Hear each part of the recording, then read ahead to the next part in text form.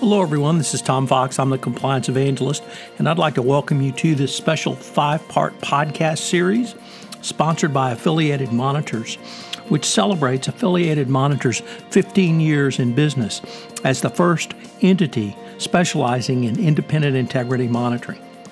Founded in 2004, Affiliated Monitors provides independent integrity monitoring and ethics and compliance assessments nationally and internationally and across almost all industries. With its knowledge of effective ethics and compliance programs and cultures, Affiliated Monitors is respected for its work as the corporate monitor on matters ranging from multinational corporations to small and mid-sized companies and even individuals. Having served in nearly 750 monitorships, no one has more experience as an independent monitor than the team at Affiliated Monitors. For more information on how an independent monitor can help improve your company's ethics and compliance programs, visit this podcast series sponsor Affiliated Monitors at www.affiliatedmonitors.com. For this 5-part series of everything you've wanted to know about monitors but were afraid to ask, I am joined by Jay Rosen, the Vice President of Business Development and Monitoring Specialist at Affiliated Monitors. In this series, we introduce the role of an independent integrity monitor and corporate monitorships, discuss both the pre-settlement and post-resolution monitorships and their different applications. We list out some of the considerations a company should take in hiring a monitor and conclude with costs around monitorships, how to prepare for them, and how to keep them reasonable. It is a great primer on independent integrity monitors and corporate monitorships. I know you will enjoy it going forward. In this 5th and final episode, we take a look at cost issues when hiring a monitor.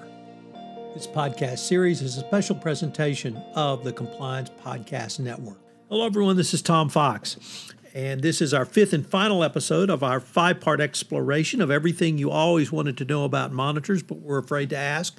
I've been joined in this exploration by Jay Rosen, Mr. Monitors, and VP of Business Development and Monitoring Specialist at Affiliated Monitors. Jay, welcome back.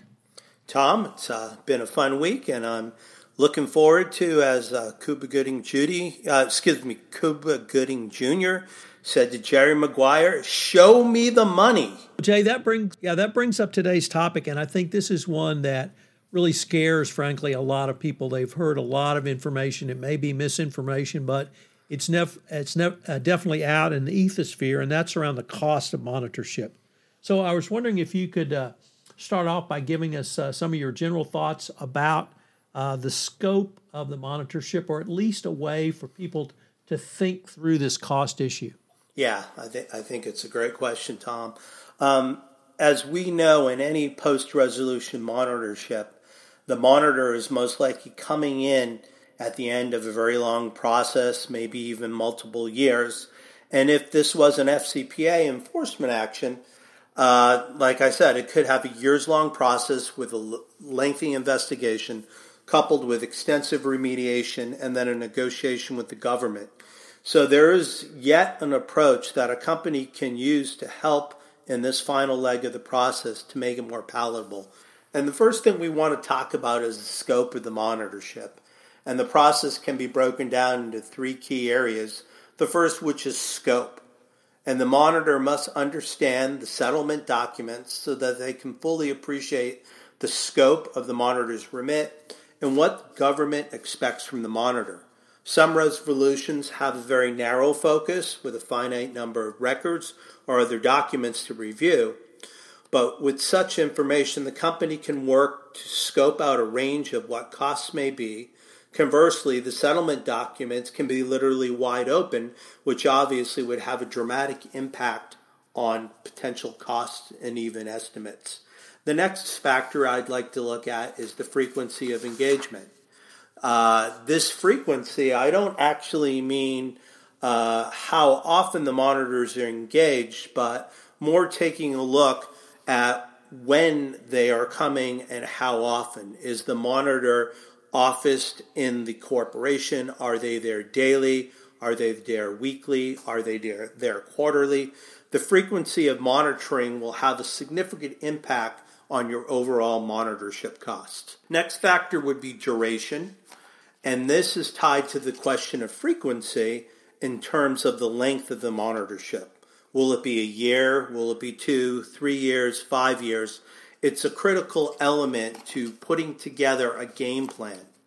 The final factor is the experience of the monitor. And basically, we're talking about the relevant experience.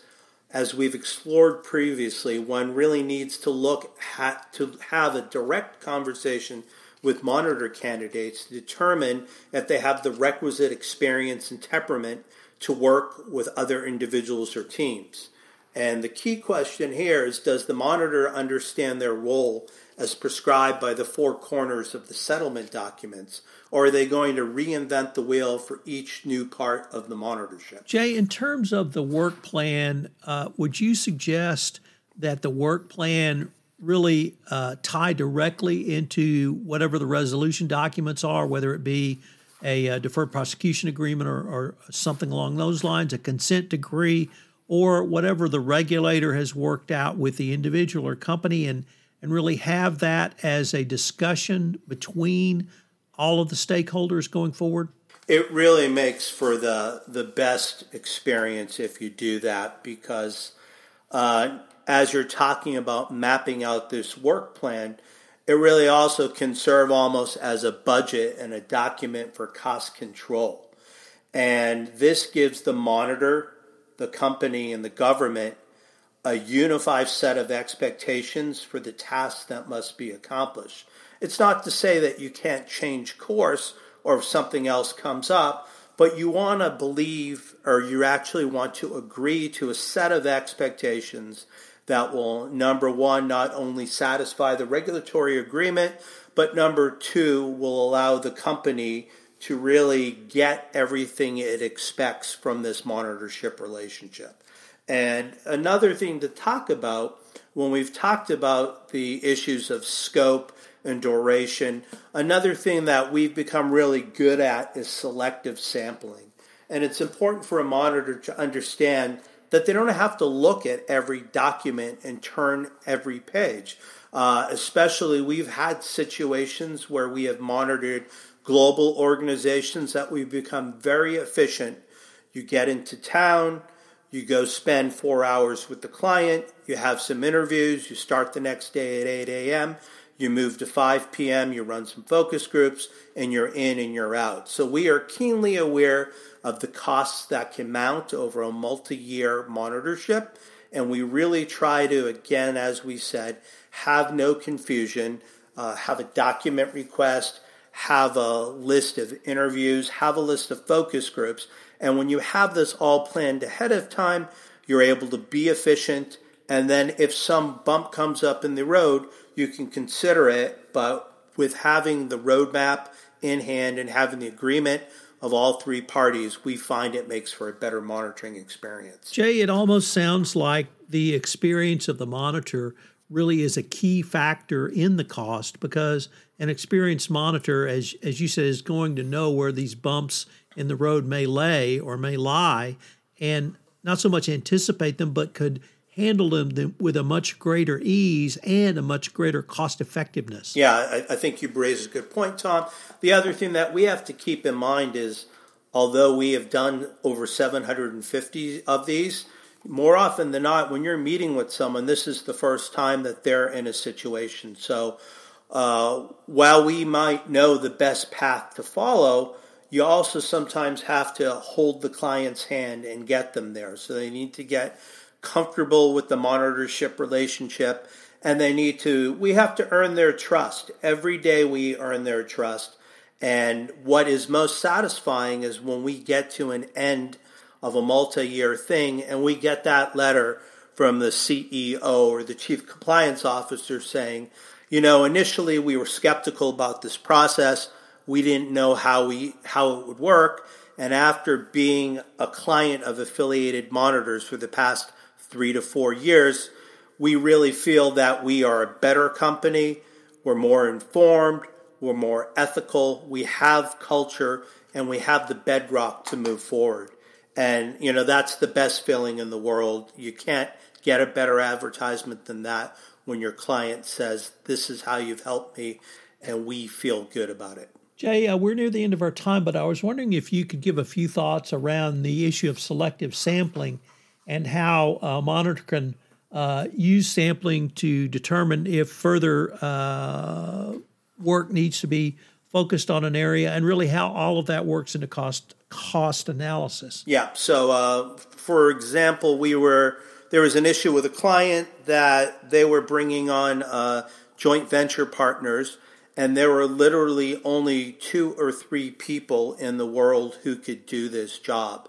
So when we got in there, we needed to actually talk to the person who was doing, a single request for this one vendor source. And when we looked in, we had to say, well, where are the other CVs? Where are the other interviews with people who could do the job? Where is the pricing quote? And initially, you might not see that answer. But in discussion with the person, we learned that there were only a limited number of people who could do that job. So instead of really wasting our time running a lot of analysis and looking for, the proper documentation, by having a very quick conversation, we're able to kind of sew this up, and then moving forward, we could come up with a plan, not a plan, but really an answer. So that really kind of took away some of the avenues where we were exploring for where the issues were. And by, again, having that conversation and sampling very quickly, we were able to get the answer and move on. So I think that, again, comes with our familiarity with going in, with looking at businesses. We often talk about this week in the FCPA that most of the issues come from third parties. So we're able to take that institutional knowledge, use it with the sampling, come up with a relatively quick answer, and then move on to the next thing. Jay, we are at the end of our 5-part exploration. I've been joined this week by Jay Rosen, the Vice President of Business Development and Monitoring Specialist at Affiliated Monitors. Jay, it's been a great week of podcasts, and I look forward to continuing the conversation. Thanks again, Tom. This is Tom Fox again. I'd like to thank you for listening to this episode of our 5-part exploration of everything you wanted to know about monitors but were afraid to ask. For additional reading, see Jay Rosen's article, How Much Will a Corporate Monitor Cost?, which can be found on Corporate Compliance Insights. Also, check out Affiliated Monitors' website. I've linked to both Jay's article and the website in the show notes. This special 5-part podcast series on everything you wanted to know about monitors but were afraid to ask has been a special presentation of the Compliance Podcast Network. This podcast is a part of the C-Suite Radio Network. For more top business podcasts, visit c-suiteradio.com.